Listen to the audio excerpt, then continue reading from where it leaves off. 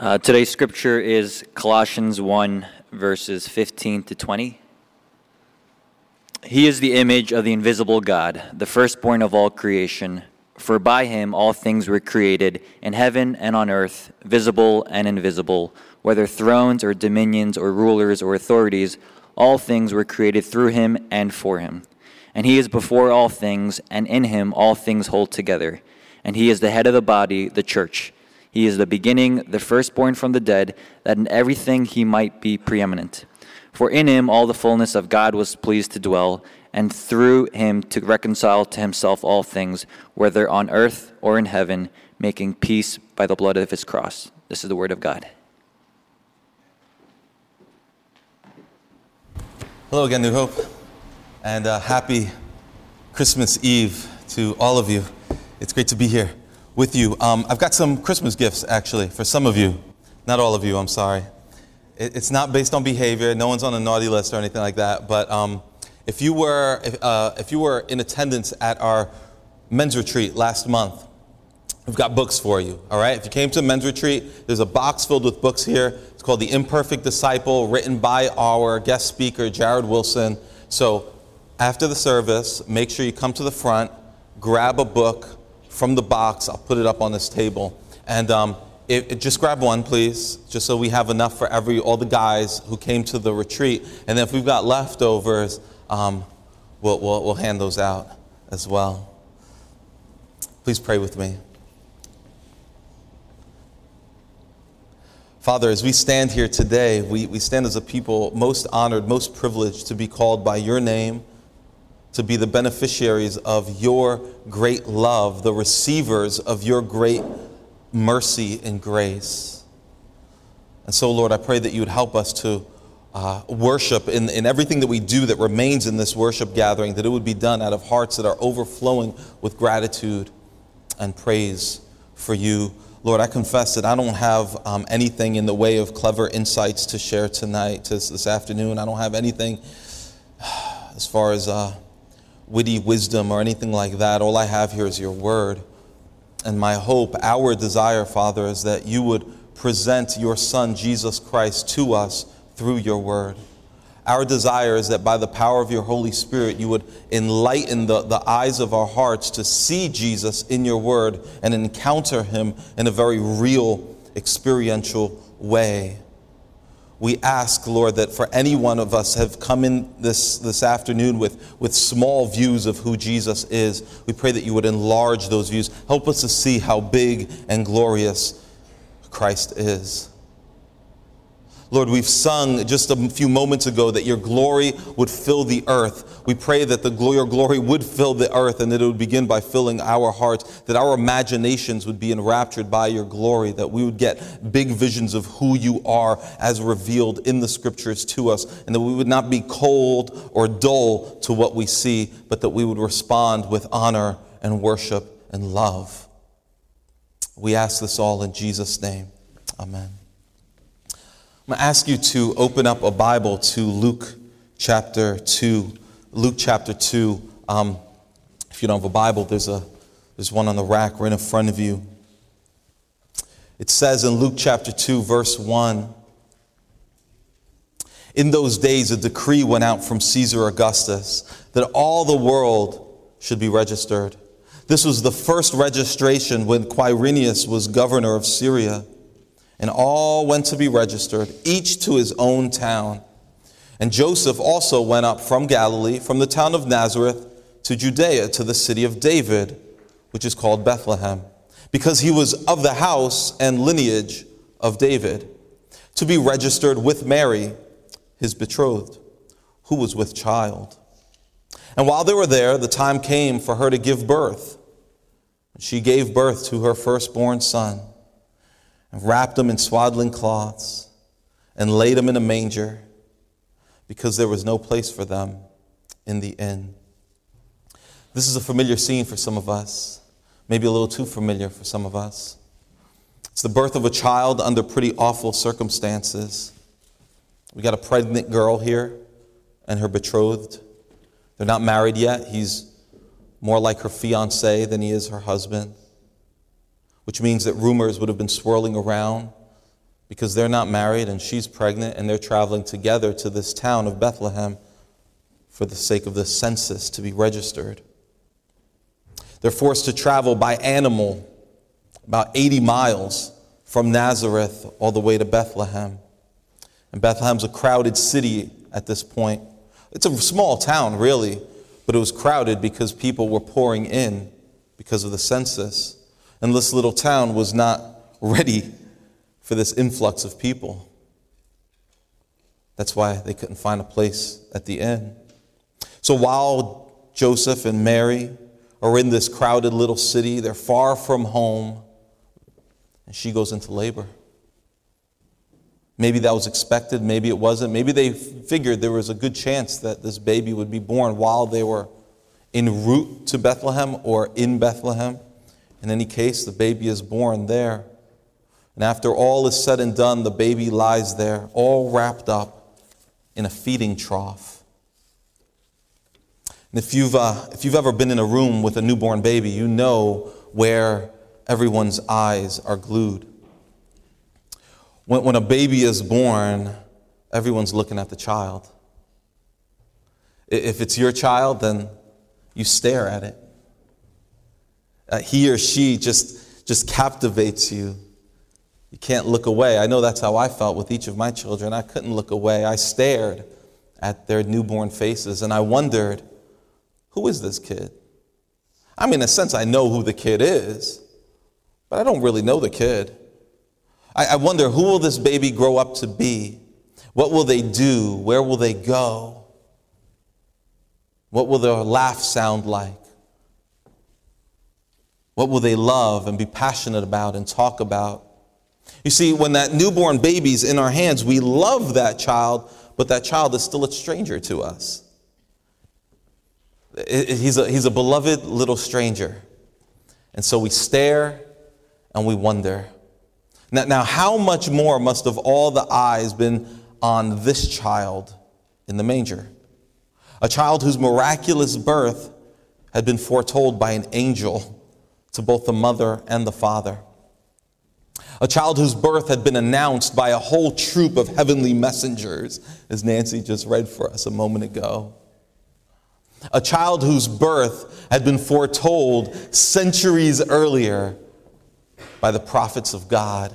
How much more must have the eyes of this couple been glued on that child and the wonder swirling around their minds? So try to imagine that scene with me. Try to imagine this, okay?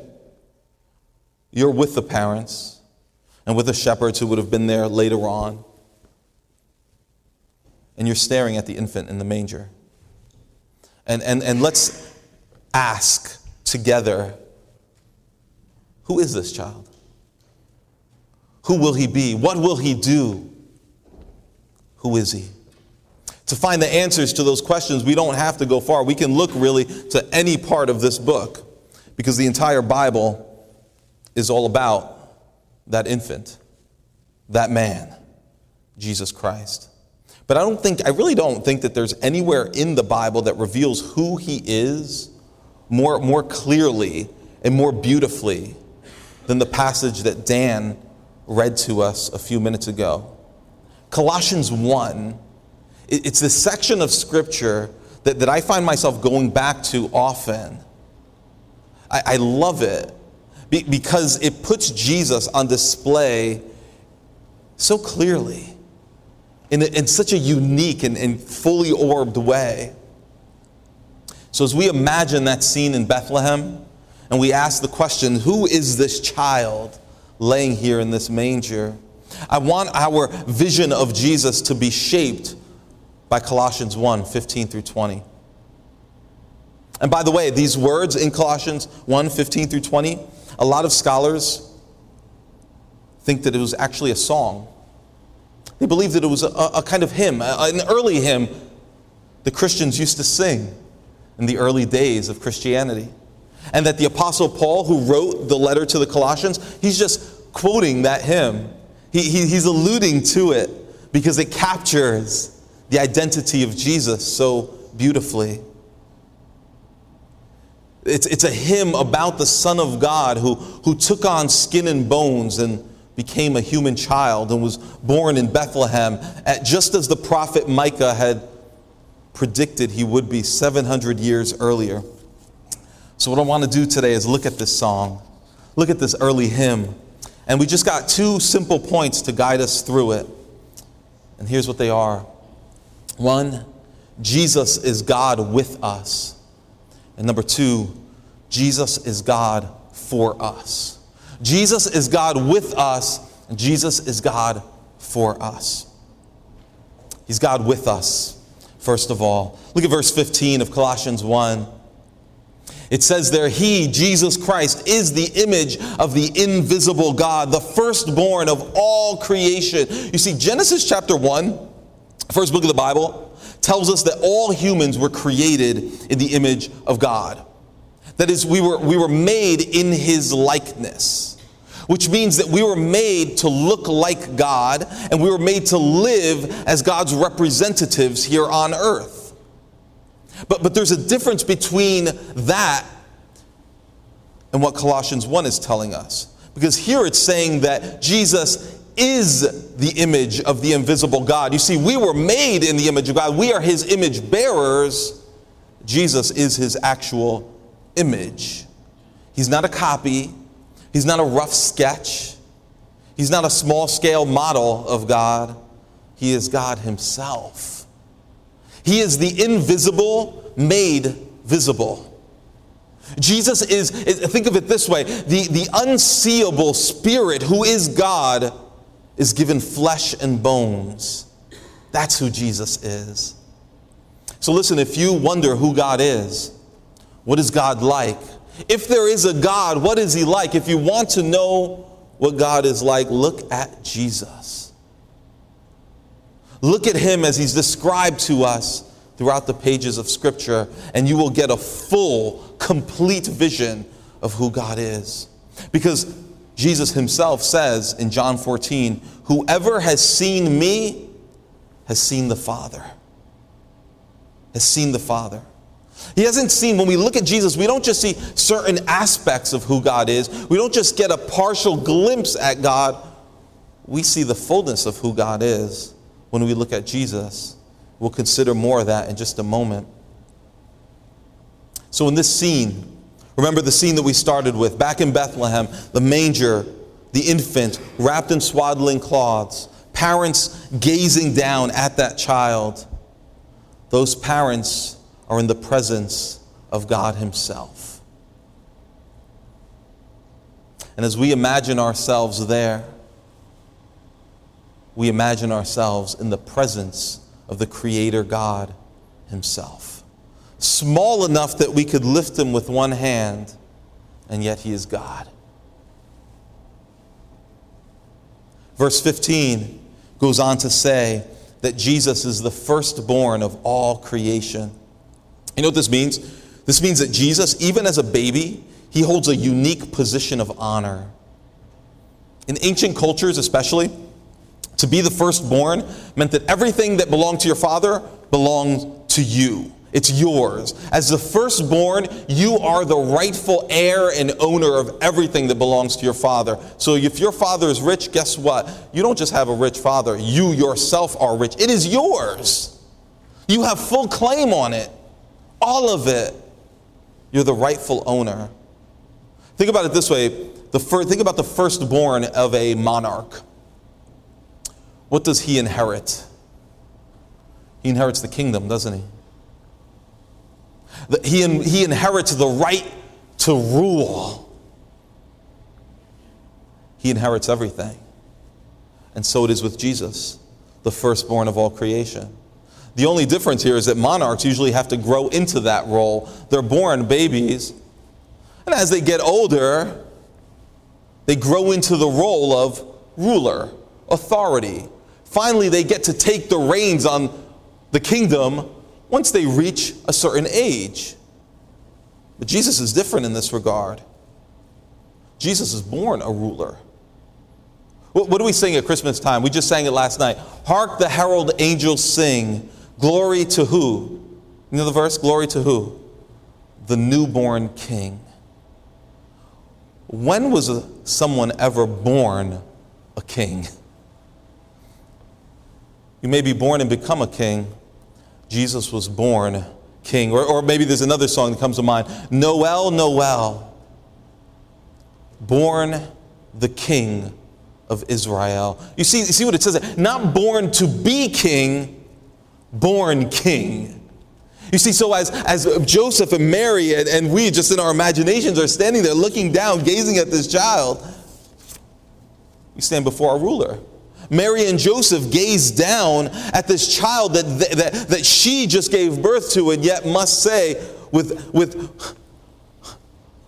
on her knees, "This is my king. He rules in perfect authority over me." You see, the firstborn of all creation doesn't mean that Jesus was created first, that he was the first created being. Jesus is not a created being. The Son wasn't created at all. John 1:1 tells us this right off the bat in the beginning of the Gospel of John. It says that the Son of God existed long before he took human form. Long before he became this Jewish baby boy, he already existed. The firstborn of all creation means that he is the heir and owner of all creation. So as we imagine that child laying in a manger, we are not standing before a future king, a future great man. No, we are standing before our rightful ruler. Look what it says in verse 16. It says, "For by him all things were created, in heaven and on earth, visible, invisible, whether thrones or dominions or rulers or authorities. All things were created through Jesus and for Jesus." Do you hear that? He's not just the owner, he's the creator of everything. He's not just the ruler, he's the maker and inventor of everything. Visible, invisible, physical, spiritual, he made it all. Everything. In heavens and on earth, Colossians says. That's just a poetic way of saying everywhere. If it's not on earth, it's in the heavens. And if it's not in the heavens, it's on the earth. And wherever you go, he made it all. John, the Gospel of John puts it this way: all things were made through him, and without him was not anything made that was made. Listen, when we look at this child, we are looking at the source of everything around him.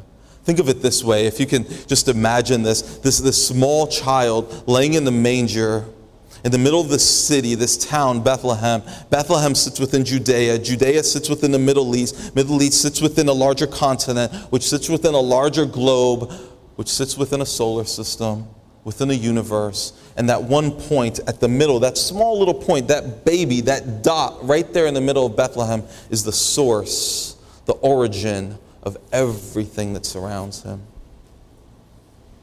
Everything that surrounds us as we gaze at him has its beginning in that child. As we sit here and we look around, everything that surrounds you now has its origin in him. He's the source.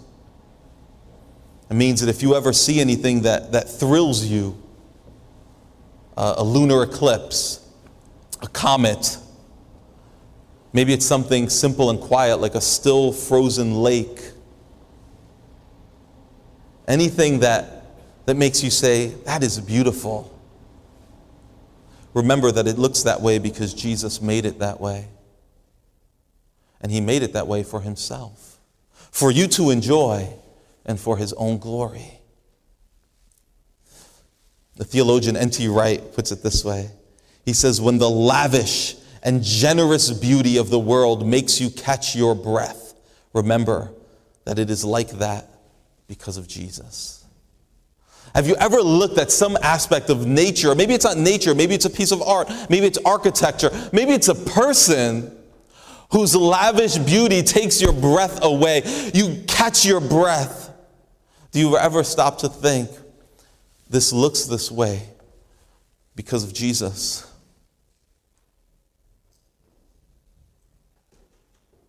And that truth should make you catch your breath.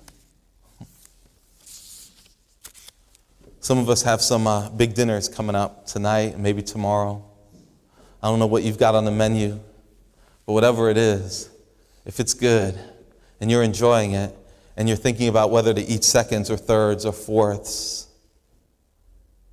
stop and think for a second. This tastes so good because of Jesus. This was his idea. I mean, certainly someone cooked it up and someone came up with the recipe and someone raised the animals, assuming that you're eating an animal. Someone grew those crops, whatever. Certainly there are lots of hands involved and people involved, but there was an imagination behind all of it, and it's Jesus Christ. And even the energy to make it and the creativity to put it out on the table and make it look and taste and smell the way it did all has its origin in Jesus Christ.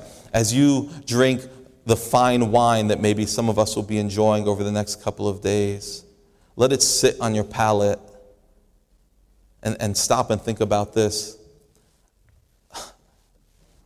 The beauty of the flavor and the bouquet of that wine, it all speaks of Jesus Christ's creativity.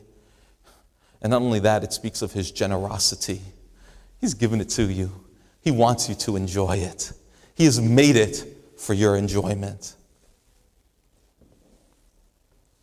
Let's keep moving. You see, the passage just, it piles on the grandeur and the majesty of who Jesus is. Look at verse 17. Jesus is before all things, and in him all things hold together. You see that? Jesus Christ keeps creation running and intact. That doesn't dismiss physics or biology. It doesn't dismiss the laws of nature, but it tells you this. Listen, all the laws of nature were his idea. They spring forth from his creative, sovereign power. The book of Hebrews, chapter 1, puts it this way. It says, He upholds the universe by the word of his power. This passage is an amazing passage. I've just highlighted that one little snippet in the middle. The rest of it's pretty mind-blowing too. He upholds the universe by the word of his power. And think about that. Think about the paradox, the mind-blowing reality of this. We can't even wrap our minds around this. The God who holds the universe together by the word of his power is here a child who has not even learned to speak yet. And yet he has not stepped off his throne. This Son of God, the second person of the Trinity, laying there in that manger, still somehow in a way that I nor you, I think, can fathom, is the one who holds together the universe. Isaiah 9 says, the government shall rest upon his shoulders. He is the creator and sustainer. Jesus bears the weight of the universe on his shoulders. This might seem silly to you, but I find it interesting to think about the weight of the universe weighing down on the soft little chubby shoulders of an infant. The universe resting upon him. And listen, think about this for a moment, New Hope. Would you agree with me that this world is a broken place? Would you agree with me that something is deeply fractured and wrong with this world? It was created good, there's no doubt about that. But sin has brought disorder. Sin has brought death. Sin has brought tragedy into this world. This world is deeply fractured. Not just socially, but naturally as well. I was just reading a quote earlier this week. I was reading a short interview with someone who owns a house in Orange County, California, and he was talking about the fact that he lost everything in recent wildfires, and he was there looking, I don't know how far he was, but he was looking at these flames engulf an entire neighborhood, engulf his home, everything he owns. And what he says he wasn't just, oh, I lost everything. You know what he said? He wasn't thinking about his own personal loss. He was thinking, it looked like the world was ending, he says. He says what really amazed him and what scared him was that it looked like everything was just burning up. It looked like the world itself was coming to its very end. Wildfires are running rampant right now, and have been. I was recently, just some months ago, looking at footage of earthquakes in Mexico City. Maybe you saw some of these. This is recent, right? But it was, the news cycle is so crazy recently that we may have lost sight of this. But parts of Mexico City were completely destroyed by earthquakes recently. And people, as we do, were recording. And some of these folks were walking down the streets that they were used to walking down and strolling their kids down, grabbing a bite to eat at. And they're walking down these very familiar streets, but these streets were buckling and crumbling, and buildings that they were heading towards were crumbling down. And what it looked like is that the earth was falling apart. You see, sometimes it might look to us like this earth is barely being held together. Like at any moment, it all might just fall apart. It is fractured, and the only thing that keeps this world from finally falling apart is not a thing at all. It's Jesus. This person, the second person of the Trinity. He is the very same person that this young family is gazing at, is the very same person who made it, sustains it, and holds this fractured world together so that it doesn't once for all just fall apart.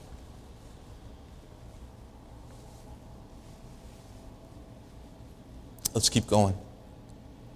Verse 18. And he is the head of the body, the church. He is the beginning, the firstborn from the dead, that in everything he might be preeminent. For in him all the fullness of God was pleased to dwell.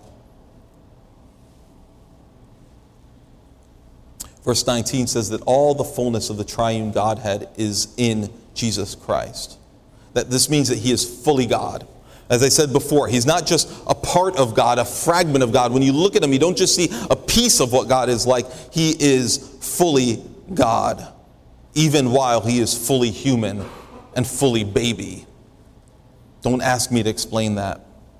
I've heard people try, and every time we try to diagram that out and explain it fully, you know what ends up happening? We end up in heresy. We end up going way off the wall. We get it wrong, and we mess up the whole thing. There's mystery here, there's no doubt, and I think that it's better for us to simply gaze at that mystery and be amazed by it. It's a beautiful mystery. Tim Keller put it this way. He says, not only is Jesus fully God, but God is fully in Jesus Christ. You see the nuance there. It's that he is completely God, but when you look at him, you see the totality of who God is in him as well. There's nothing missing to the God that you see when you look at Jesus. And yet, the Apostle Paul tells us in Colossians 1 that this Jesus is the head of the body, the church. And when we read those words, we should stop. That should make us pause for a second. We don't want to miss this. Because this is the same Jesus who made everything. It's all his. He holds it all together. And yet, at the same time, there's this very, very unique place in his heart for us. For the church. That's crazy. He is vitally connected to us. New Hope Fellowship. So deep and intimate is this connection that Jesus has with his church, not just us, but his church universally. So intimate and deep is that connection that he calls us his body, and he says, I'm your head. We're connected. We are one. I care for you, he says, like I care for my own body, because you are my body. You see, that's condescension. That's the God of the universe saying, I'm not just going to come down and look like you, I'm going to join myself to you. He dwells with us as his church. Jesus says to us, listen, he says, every time you gather, I'm there with you. I'm there. And I'm not just there. I'm not there sleepy in the back seat. I'm there engaged. I'm there and present and happy to be there. And I care about everything that's going on there. When you pray, he says, I'm there. When you sing, he says, I listen and I love it. I'm deeply concerned for you, he says. So remember this.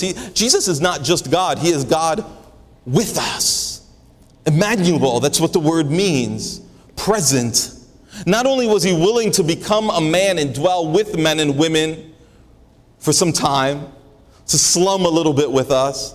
No, he says, I will never leave you nor forsake you. I am with you, church, for the long haul, eternally. The infinite creator with us. But Jesus is not just God with us. Second point and last point, he is God for us. And what I mean by this is that he is for us, for our good, on our side, desiring our eternal blessedness. Look at what verse 19 says. For in him all the fullness of God was pleased to dwell, and through him to reconcile to himself all things, whether on earth or in heaven, making peace by the blood of his cross. Remember, we said before that Jesus holds together a fractured world. The beautiful thing about that is that God is not content to simply hold creation together. God's aim is to return creation to what it was meant to be before man's sin brought in a curse upon it. God is pleased not just to hold the world together in Christ, but his plan is to reconcile it to himself, to reconcile to himself all things. You see, this is the unbreakable, unchangeable plan of God. His plan is to restore creation through Jesus Christ. Jesus is the owner, remember, the rightful heir, the owner, the king who has come once and he will come back again to reclaim what is his and to restore it and to renew it. That truth has amazed Christians from the very start. We go back several hundred years. 4th century, Athanasius. He's an African theologian and philosopher. Lived in northern Africa in the 4th century. He says this. He says, the renewal of creation has been wrought by the self-same one who made it in the beginning. The self-same word who made it in the beginning. He's talking about Jesus there. He's saying the same Jesus who made the world is the same one who's going to renew all of creation. This means the living God has acted and is at work even now to heal the world from all the wickedness, all the corruption that sin has brought in. And the Creator has done this through the same one, through Jesus, the same one through whom the world was made in the first place. The Jesus through whom the world was made is the same Jesus through whom the world will be remade, renewed. And it's through that same Jesus that all things will be reconciled to God. And wrapped up into that all things, all of creation, reconciled to God, wrapped up into that is humanity. We are part of the all things that God plans to reconcile to himself through Jesus. People like you and me. People like you and me who have been alienated from God because of our own sin. You have offended God. You have rebelled against God. By dismissing his rules and statutes, by dismissing his word. You and I both. We've chosen to rule ourselves. We've acted as if we belong to ourselves. We've acted as if we are the source of every good thing around us. We've acted as if we're the ones in control of the things around us. We act as if it was all made for us. We've acted as if the world and our lives are ours to do with as we please. You see, human sin hasn't just fractured creation, it has left us broken. And more than broken, really, it's left us guilty, condemned by God. It's left us deserving of death and separation from God in hell. When God created the world, he says very clearly, when he creates the world and he creates people and he puts them in the world and he says, it is all very good. You know those words in Genesis? It's all very good, he says. But humanity fell. We threw off the reign of God, his rule. And in so doing, we brought destruction. We brought a curse. Humanity brought a curse, not only upon creation, but upon itself. And for thousands of years, God looked at all of this. And never once again did he look and say, very good. Nothing was very good anymore. Not really. Not ultimately. For thousands of years, God looks at humanity, and what does he say? He says, like in Psalm 14, no one is good. It says in Romans 3, no one is righteous. I look, and I don't see anyone righteous. You see, but all that changes in Bethlehem. All that changes when this child is born. Because in Bethlehem, this one is born about whom God can say and does say, he is my beloved child, in whom I am well pleased. In other words, finally, there's one who's born that God can look at and say, very good. I haven't been well pleased with humanity, with anyone for thousands of years, but this one is righteous. This one is good. Right out of the womb, and with every day and every hour and every year that he would live, he would just more and more confirm how good and righteous he was. And God says, through this one, I will reconcile humanity to its rightful place. I will reconcile humanity to its place with me. God would do it, Colossians 1 says, by the blood of his cross, by the execution and the bloodletting of Jesus. Verse 20 reminds us that when we look at the manger of Jesus, we have to think about the cross of Jesus. We can't look at one without thinking about the other. And for some of us, maybe that's uncomfortable, because we're like, it's Christmas time. Let's just think about the baby in the manger. It's sweet. It's warm. We can't look at the manger without thinking about the cross. We can't think about the birth of Jesus without thinking about his execution, because this infant was born to die. He was born to spill his blood. It wasn't a series of unfortunate events that brought him to the cross. It was the eternal plan of God to spill his blood for us and then to resurrect for us and be the firstborn from the dead, as Colossians 1 says. You see, these two images of the manger and the cross, they're never meant to be separated. Because the fact is that if it weren't for our sin, you see, we think of it this way. The cross, it just reminds me of my sin. The manger reminds me of God's love. It reminds me of warmth. It gives me the fuzzy feels inside. But no, the manger reminds you of your sin too, because if it wasn't for your sin, that baby would have never had to be born in that nasty place. If it wasn't for your sin, the King of Glory would never have to have been born in Bethlehem. His very birth and the cross both remind you and me of our awful, awful sin. And both the manger and the cross remind us of God's incredible, unfathomable love. See, this baby wrapped in swaddling cloths would grow up to be wrapped in grave clothes. It's interesting, you read the story about what happens after Jesus is taken down from the cross, and he's wrapped in these cloths. And it's reminiscent. It's not a coincidence. It reminds us of what we read in Luke 2. Wrapped in cloths, only this time he's not laid down in a manger, he's laid in a tomb. Wrapped up.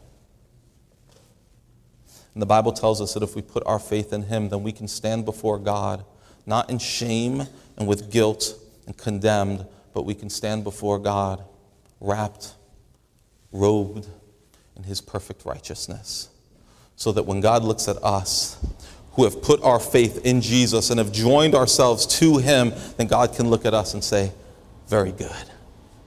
Not because of the way you live, not because of what you've done, but because you are in Jesus, because your faith is in him, you are connected to him. And so God can look at you and say, this is my beloved child in whom I am well pleased. Very good. Athanasius, the same African theologian I quoted a moment ago, he said back, and he wrote this book on the incarnation, on the birth of Jesus. And it's an amazing classic. Christian history. But he says in there, he goes, it was our sorry case that caused the word Jesus to come down. He says, our transgressions that called out his love for us. You see, it was because of our sins that's what drew out and revealed his love for us, so that he made haste to help us and to appear among us. And we can add to this, he didn't just appear among us, he died brutally for us, and he rose again for us. And because of this, what Romans 10 tells us is unshakable truth, and you can base the rest of your life from here on out on what Romans 10 tells us. Because if you confess with your mouth that Jesus is Lord and believe in your heart that God raised him from the dead, you will be saved. For with the heart one believes and is justified, and with the mouth one confesses and is saved. For the scripture says, everyone who believes in Jesus will not be put to shame. This Jesus that we're looking at in the manger, this Jesus that is presented in all of his glory in Colossians 1, if we look to him and confess him as Lord, if we believe in our hearts who he is and who he said he was and what he did through his death and his resurrection, we stake all of our lives on that. God says you will not be put to shame. You will be saved. I think that some of us in our culture tend to have an incomplete view of who Jesus is. A kind of truncated, kind of inadequate view of who Jesus is. Especially this time of year, it becomes obvious. Jesus is the baby in the manger. And yes, he was a baby in a manger, but if we separate the baby in the manger from everything else the scriptures teach us, then we get a really kind of impotent view of who Jesus is. My family and I just decorated our Christmas tree yesterday. Don't judge us, it's been a busy time. In any case, we just got around to decorating yesterday. And I'm unpacking these ornaments, and one of them is this ornament. I don't know how it got into our family exactly, but it's very cute, but it was weird, right? So it's basically this, it's a snowman holding this manger in its arms with a smile on its face, and the manger has, I'm guessing it's a manger, it has this little like blonde-headed baby in it, who I assume is supposed to be Jesus, I guess. So there's a little blonde-headed baby in this manger, and the snowman is holding it with a big smile on his face, and underneath it says, "For God so loved the world that he gave us his one and only son." And the reason I say it's strange is because, I've read Luke 2, you read Luke 2, I've seen lots of nativity scenes. I didn't know that Frosty the Snowman was there, right, at the nativity scene. Apparently Frosty was there, and he was holding the manger. And underneath, like I said, it says, "For God so loved," and it's like this cutesy, like it's kind of tacky, right? But you can't help but smile. And underneath it just says, "For God so loved the world that he gave his son." And there's his son, and he gave him to us along with the snowman. The snowman gives us the son. I don't know. But it's very warm and fuzzy. And what we fail to take away from this, beyond all the cultural context that would eliminate snowmen and blonde-headed babies and all that, what we fail to get from all this is the weight and the glory of who this American Christmas time Jesus really is. The America Christmas time Jesus is not the Jesus of Colossians 1. Even the verse itself is true as far as it goes. I read, underneath it says, "For God so loved the world, he gave his only son," but it doesn't tell us why he gave us a son. Why did he give us a son? Because we're so lost and so wrecked in our sin. And it doesn't tell us not only that he gave us his son so that those who believe in him will not perish but have eternal life, but then a couple of verses down, John tells us that if you have not believed in him, you are already condemned. You are perishing. The American Christmas time Jesus is woefully, woefully inadequate. The Colossians 1 Jesus is the real deal. Who is Jesus to you? Who is he? I said before, if you want to see what God is like, look at Jesus. But don't just look. Trust. Receive him as Lord. Submit your life to him as King. Worship him. And if you will do this, then what Colossians 1 goes on to say will be true of you. Look at verse 21. And you, who once were alienated and hostile in mind, doing evil deeds, he has now reconciled in his body of flesh by his death. To believe in Jesus is to now be reconciled to God, in order to present you holy and blameless above reproach before him. To believe in Jesus means that you can now stand before God holy, blameless, no reproach, no shame. If indeed you continue in the faith, stable and steadfast, not shifting from the hope of the gospel that you heard, which has been proclaimed in all creation under heaven, and of which I, Paul, became a minister. You see, if you have trusted in Jesus as King, if you have submitted to him as your King, if you view him as your Lord and believe in him,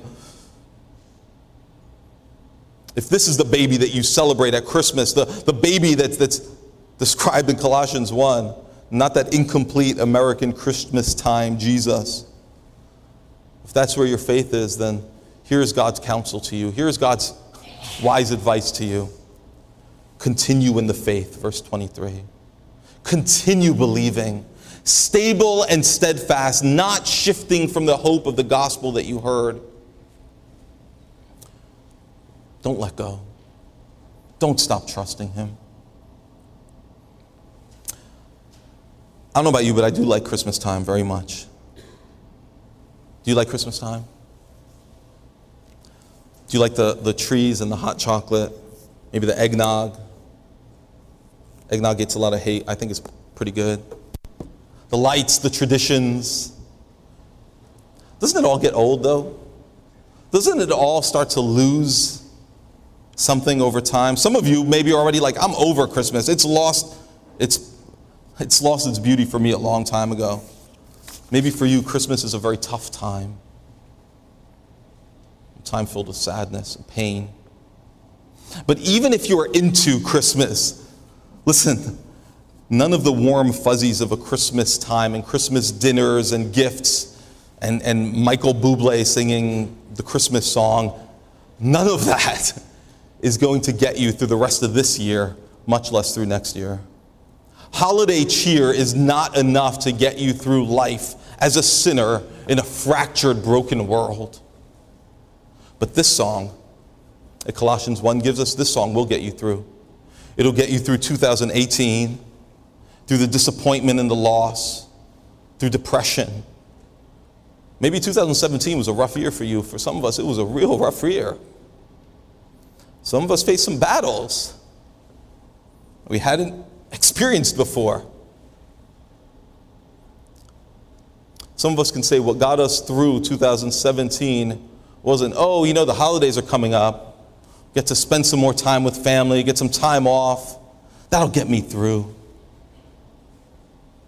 Vacation. Next year will be better. 2018, it's got to get better, right? That's not what got some of us through. It's not enough to get you through. The belief that next year will be better, it ain't enough. A new job, a new relationship, that's not enough to get you through. Maybe some of you are hoping for presidential impeachment. That's not going to be enough to get you through. Even if it happens, it's not going to be enough. I guarantee it. But this glorious truth that's shining through the lyrics of this hymn, the Jesus whose glory shines through the lyrics of this hymn, he is enough. He has the power to shape the way that you look at the world and the way that you look at yourself, so that you can look at the world and say, with all the madness, all the craziness, all the disappointments, this was made by him, for him, and is being sustained even now by him, and it will be renewed one day. And it's enough to shape the way you look at yourself so that you can look at yourself in all of your brokenness and all of your sadness right now and say, I am his. I am reconciled to God through his blood. He looks upon me as righteous. I am blameless and beyond reproach and loved by him. That will get you through life. That kind of Jesus can get you through, not only through 2018, but into a blessed eternity. The Jesus who has made peace by the blood of his cross. I invite you to pray with me.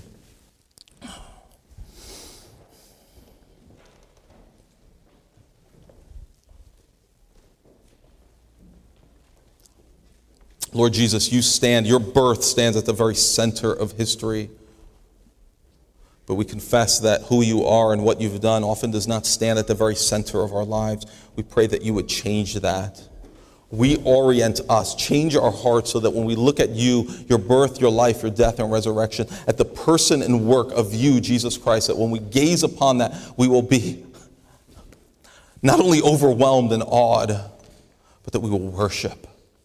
And that we will submit all of our lives to you and center everything on you. This is our desire. This is what you demand of us. Would you make it a reality for us? In your name, amen.